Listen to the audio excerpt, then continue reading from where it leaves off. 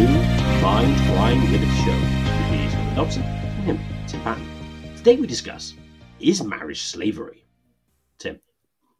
Well, we've discussed, is wage slavery, and what is slavery, and is Aristotle right about slavery? So next, I think the next relevant topic here to discuss is the social institution of marriage slavery?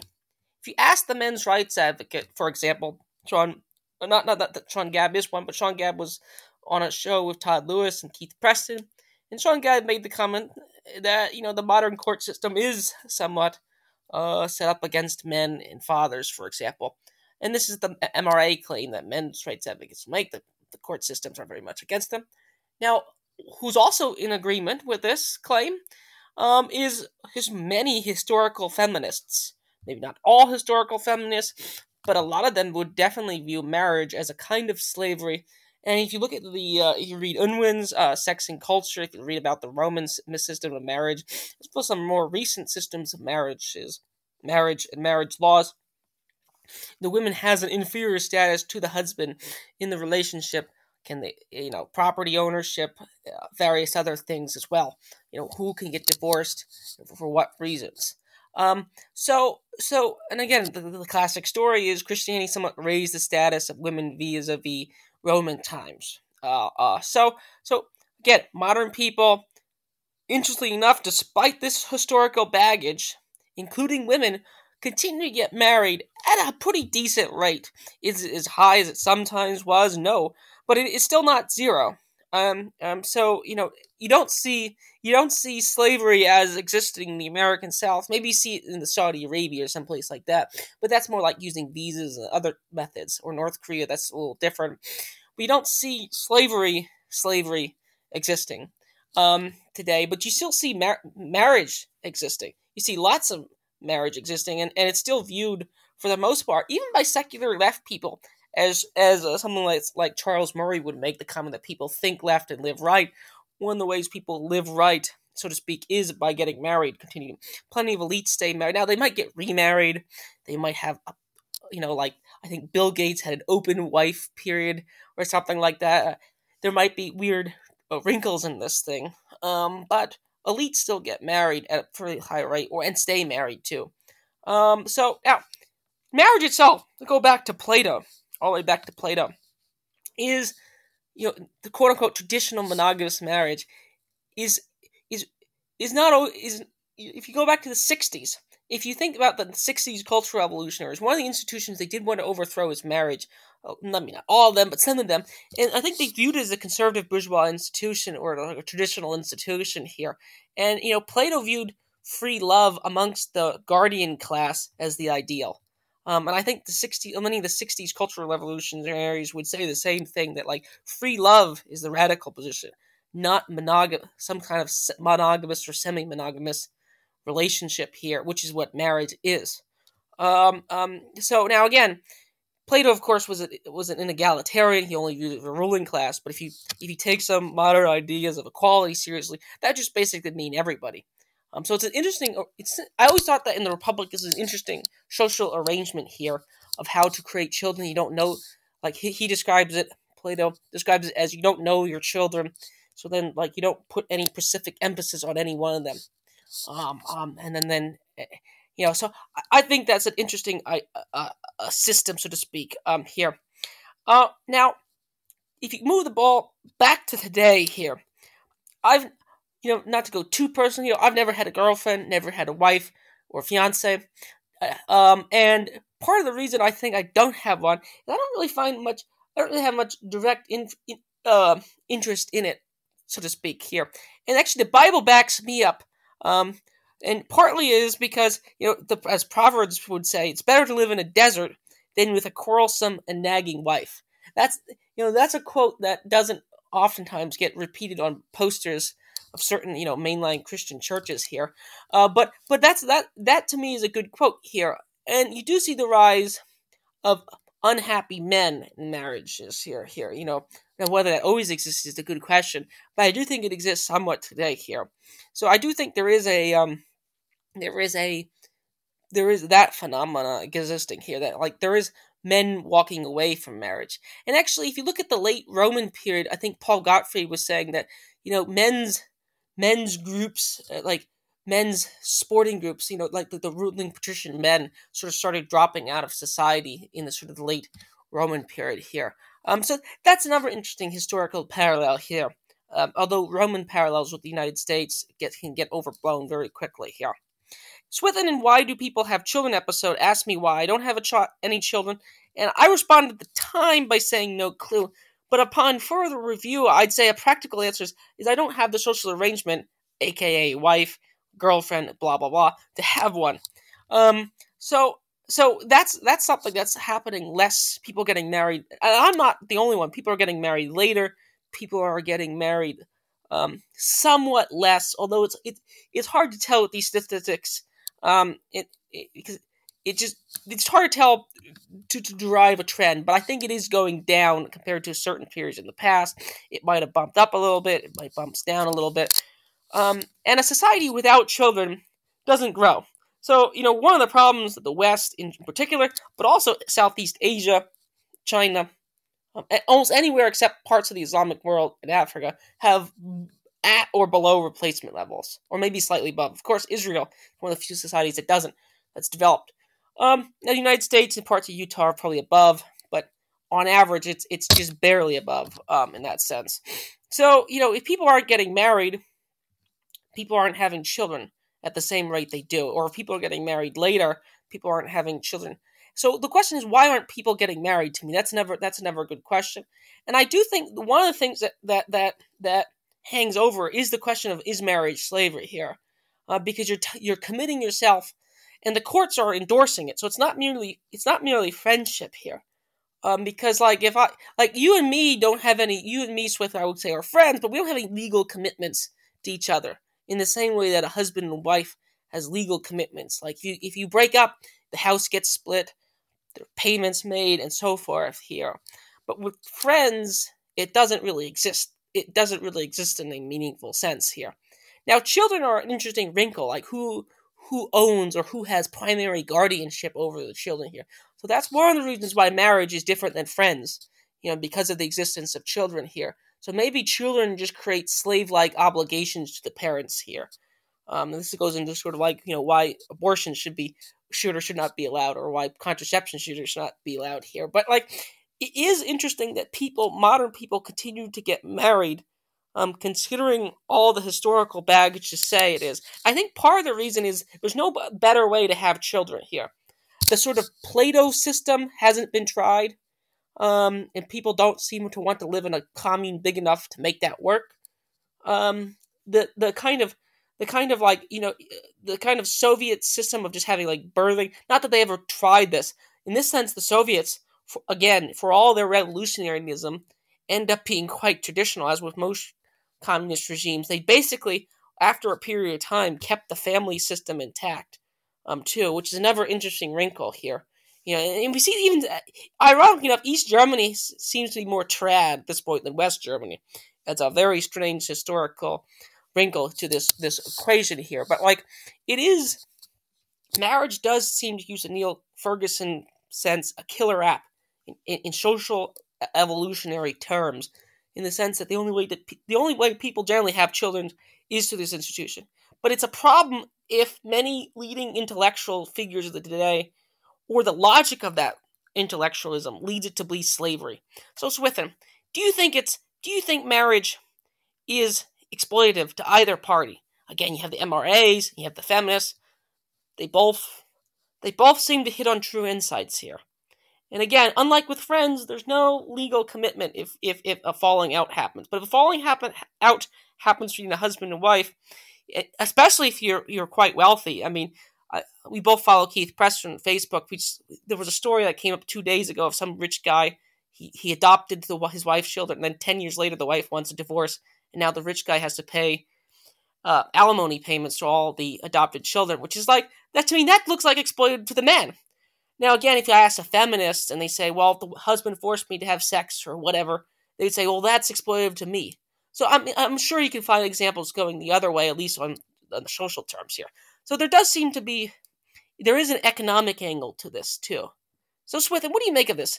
Is modern marriage, as well as historical marriage, slavery, and why do people continue doing so? And what do you make of my overall comments on the is marriage slavery question? I think it's insofar as either party agree to be married, then it isn't slavery in like an essential sense. So, for instance, insofar as you think it's possible or legally enforceable, the voluntary slave, a la Walter Block, isn't really a slave in the sort of classic sense of, well, we lost the war, we're going to take you and sell you. Now, there would be scenarios in which you could create in which, there were certain social conditions which basically forced you to sell yourself into voluntary slavery. And so then that is slavery. But that's really a cause of the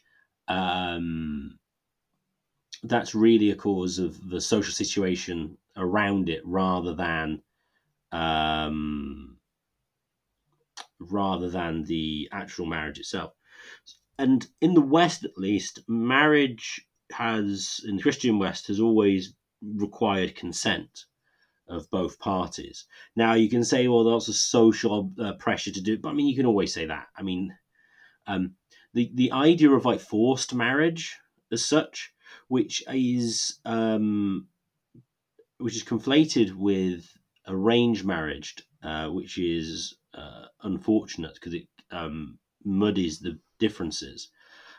Arranged marriage doesn't necessarily mean forced marriage. It just means, well, your parents have varying different types, various levels of interaction in forming it, but you're not forced to marry. Now, so in a sense, you have voluntary obligations. That said, under the current legal arrangements, does it impose sort of unjust obligations on various parties, especially in the case of divorce? To which the answer is, well, yes. It does seem to me that the way in which a lot of modern marriages play out is that it's basically a way of the wife taking a lot of money off her husband. I mean, in the situation you mentioned, that Keith had mentioned with respect to alimony payments, I mean, weren't even his kids. I mean, how can you claim he has some sort of additional obligation to them? Now, I suppose with children, you can have a positive obligation which you choose to take on. You could argue in the exception of rape, that you've taken on and it's not contractual. And so, if you take the view that you can have positive obligations which you sort of take on voluntarily, which is what the legal system essentially believes, then, well, yeah, those obligations are not necessarily unjust, but in certain practices, they clearly seem to be. It's interesting as well, you're saying about how the think left act right, because the divorce rates are significantly higher amongst the lower classes than they are from the rich in most cases. Historically, unusual because historically it was only the rich who ever really could afford to get divorced. And that kind of free love, sort of open marriage kind of stuff, I think the Bloomsbury group did that in like the 1920s. So the upper classes tried a bit of this more sort of open relationship type stuff, but they never really went for the open raising of children particularly, because I think you point out it simply doesn't work. I mean, children are annoying, and unless they're yours, you don't feel like you have the obligation to kind of raise them. When it comes to, and so with that, I do think that even if it's the case that the birth rate is low, people generally have, at least in the West, I get the idea, what they want to do is this.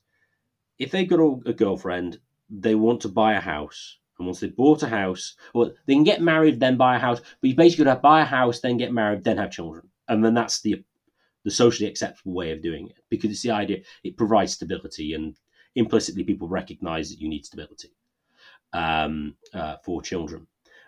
On the marriage numbers, it's difficult to tell because you tend to only get cross-sectional data on the number of people married. But I talked to a sociology guy I know, and he reckoned it was probably upwards of 90% of people who were married in their lifetime at some point, probably 1995.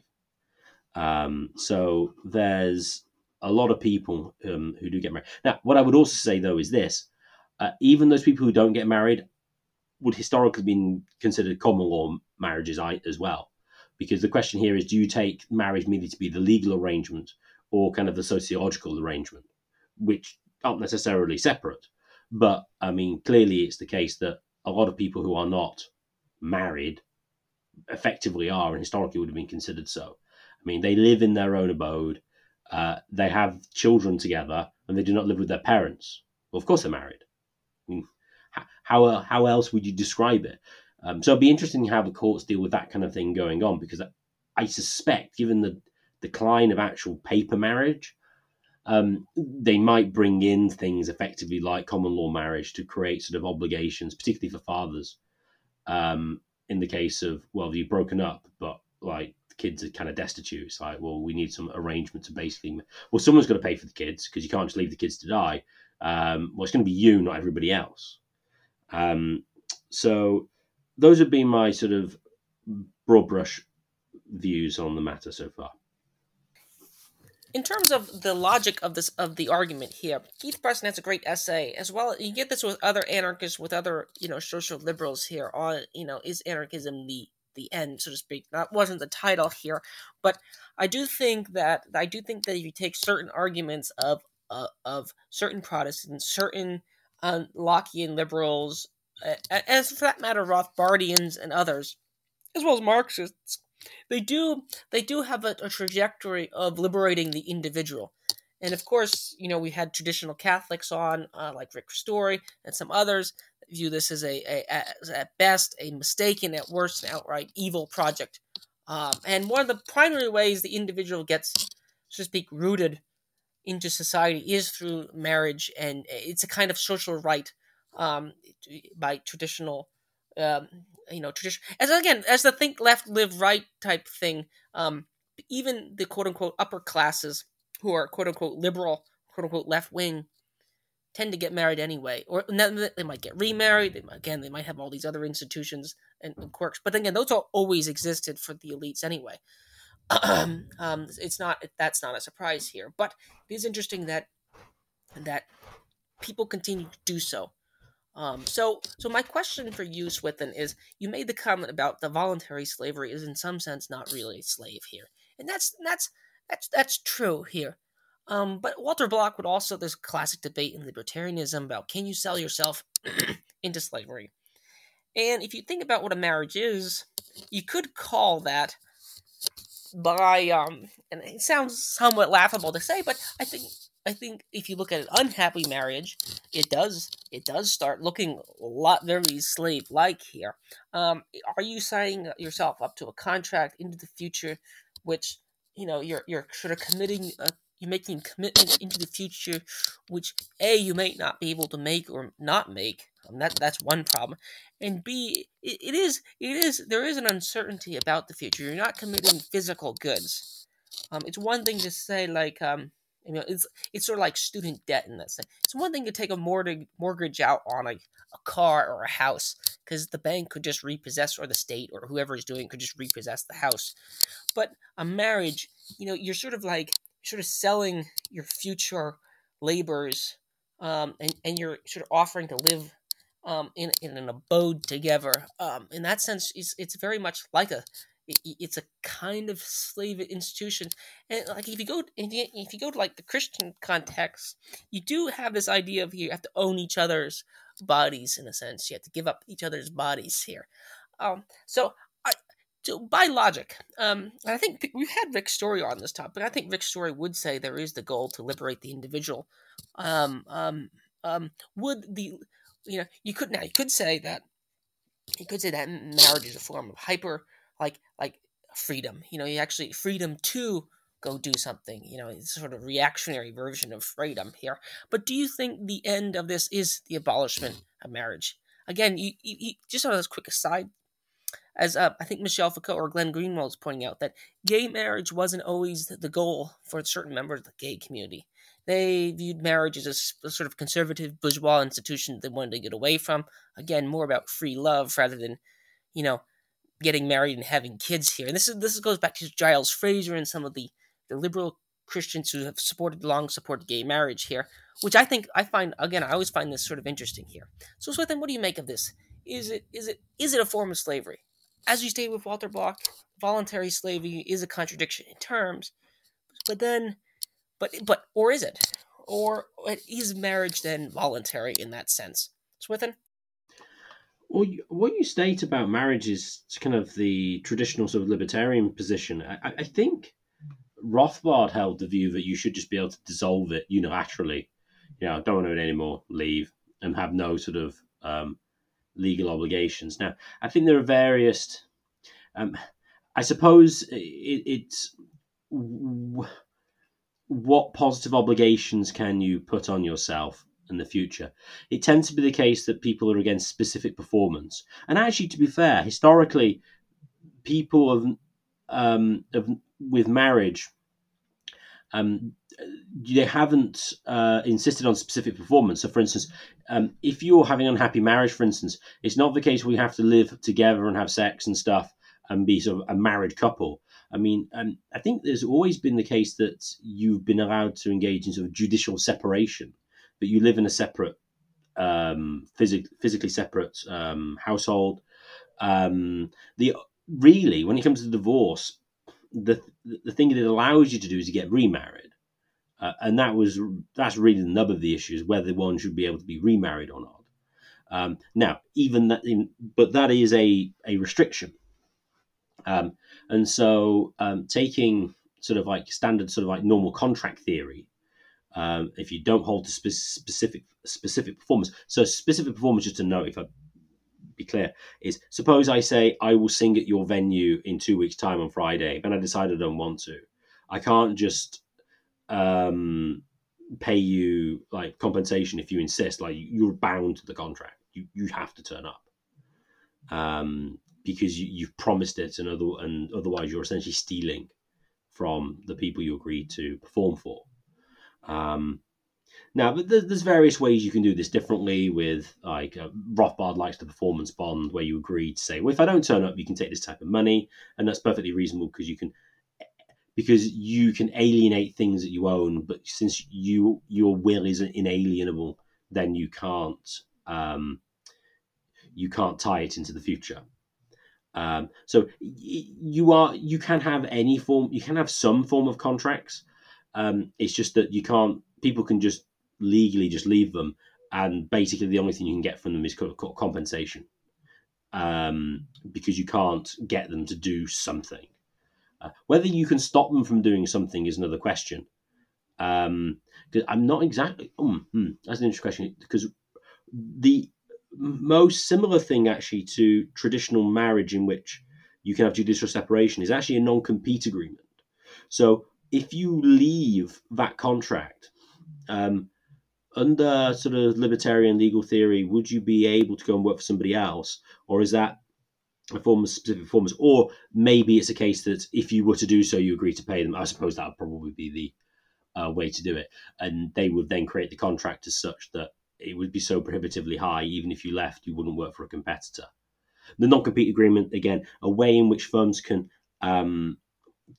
prevent their investment being wasted. So if you train someone for ages and spend loads of money, you don't want them to leave and work for somebody else because, well, you've wasted all your investment. This is why, for instance, the East Germans didn't like people leaving East Germany and going to work in West Germany, because, well, they'd lost all their investment. So it's kind of similar to that. So, but yes, I mean, it does have slavery-esque qualities. That's true. Although the question then arises, well, is all slavery bad in that sense? I mean, we discussed, whether a long time ago, whether Aristotle was right on slavery, because you could argue that, it's good for the party in question that they shouldn't be able to get remarried, because ultimately the goal will be for them to be sort of reunited. And I've known a number of people who have, I know people who've known people who have got divorced and then remarried the same person to whom they divorced. English is wrong there, but you get the idea.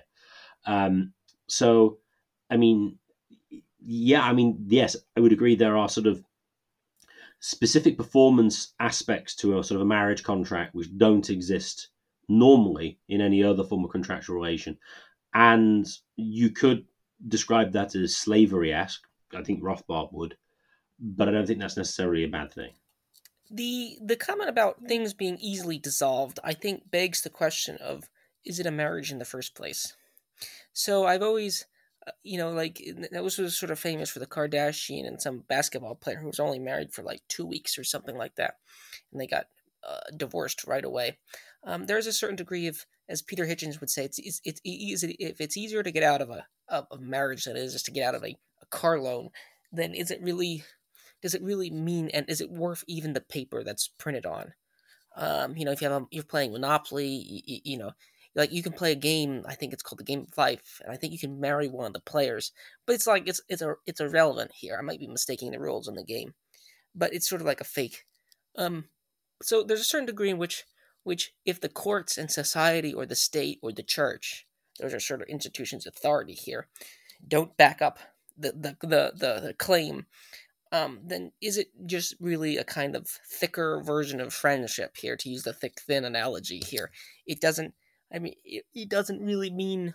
It doesn't really mean anything unless there's social pressures to mitigate against it. Here in the United States, and don't ask me how I know this, is for tax reasons. There is a movement of people who get married but don't get married, i.e., because it might be a bigger tax bill for them to combine their assets than it is to keep their assets together. They'll have just a church ceremony to recognize their marriage, but they won't file it with the state. Now, whether this actually is a marriage or not, it's sort of like a Wittgensteinian question of whether a hot dog is a sandwich here, like in that sense here. But I do think it's a problem. I think this is one of the problems that like people like Rick Story and Doug Wilson have when they criticize liberalism. That the state is sort of schizophrenic on this. On the one hand, it wants to liberalize people. On the other hand, it still extracts revenue from people via marriage, for children, for alimony payments, and so forth here. So what do you make of the claim that if it's easily dissolvable, why even bother? Like like marriage is supposed to be forever, or at least a long period of time. And if everyone just sort of, breaks up within a few years or a few days, how is that different than just having a girlfriend or just having, a friend? It just doesn't seem to matter in any meaningful sense here. And actually, one of the problems that people today have is that there's no set end date or set start date for the relationship here. So it does provide a start and end date for a relationship in a way that you don't have in that sense. So maybe this goes back to this: slavery is good here. It does sort of trap you in the situation here. I mean, Slavoj Zizek writes a book called "The Freedom of a Forced Choice." It's like once you commit to it, you're sort of stuck into it. It's a lot of cost to get out of. Now, again, the costs of getting out of it have gone down, but if you lower the costs, make it easily dissolvable enough, then what's the point of even saying it's a bond to begin with? That would be my question, Swithin. What do you make of that comment? Well, the obvious reason why it would have sort of weight socially would be in the case of children. In the absence of children, it seems to have significantly less weight, because as a social unit, it's not really as relevant. Psychologically, though, it does, you with sex and with the hormones, especially with women, I think it sort of brings you psychologically a lot closer than non-sexual relations do.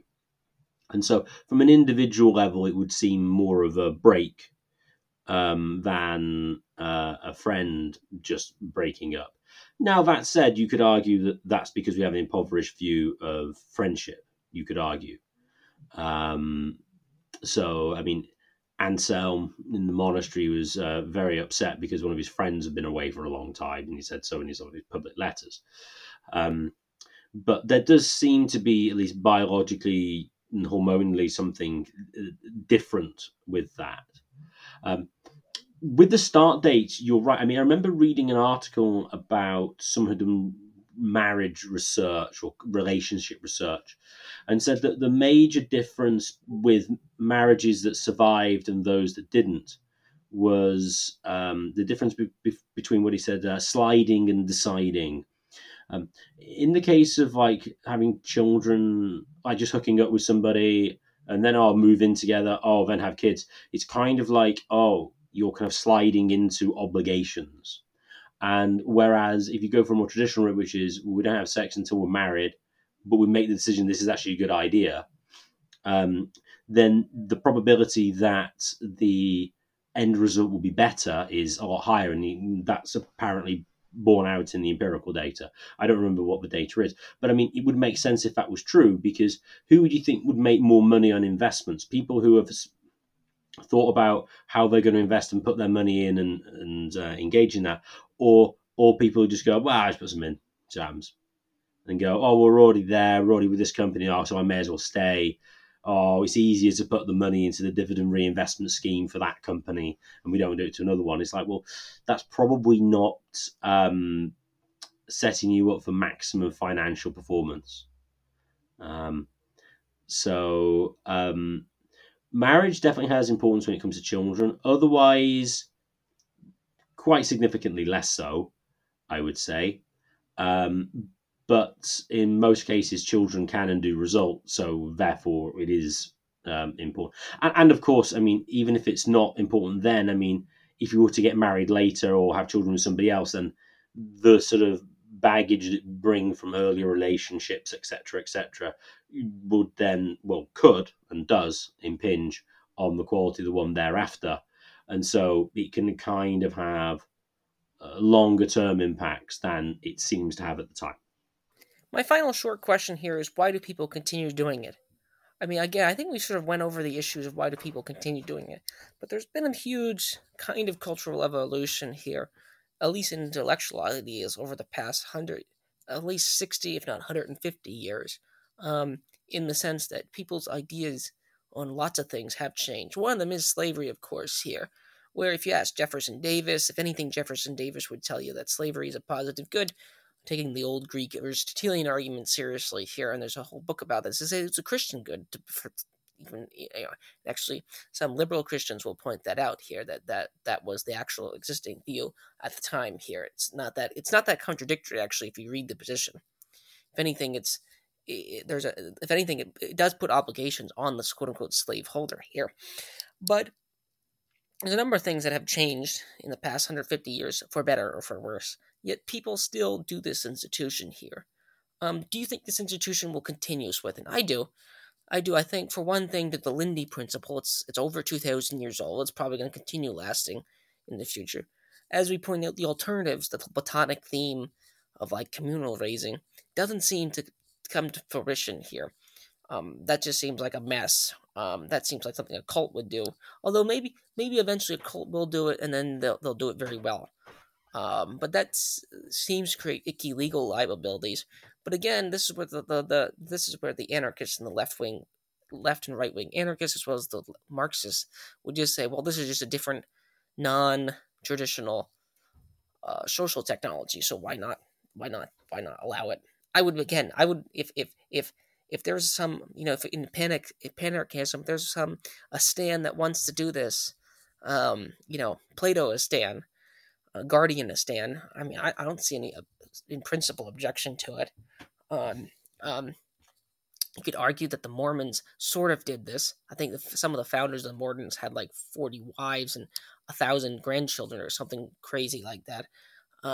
But I do think it is interesting that this institution still sticks around despite all the criticism made of it. So then, what's your prospect on it? I mean, that's my final question here on this episode here. I do think it's slavery-esque. I don't, maybe it's not slave-like or slave-analogous, but I do think it's slavery-esque. What do you think of the long-term or the medium-term prospects for it? Despite all the criticism made by feminists and MRAs, people still continue doing it in spite of the criticisms made of it, including many of the people making the criticisms themselves. It's funny to see people criticize marriage. And you ask them what are they like? Thaddeus Russell, for example, was married I'm not sure if he's still married here, but various other people have the same sort of performative contradiction problem here too. Swithin, what do you make of this? I would say what's clear, I think, is that if people have children, they will pair bond and they'll not do it collectively.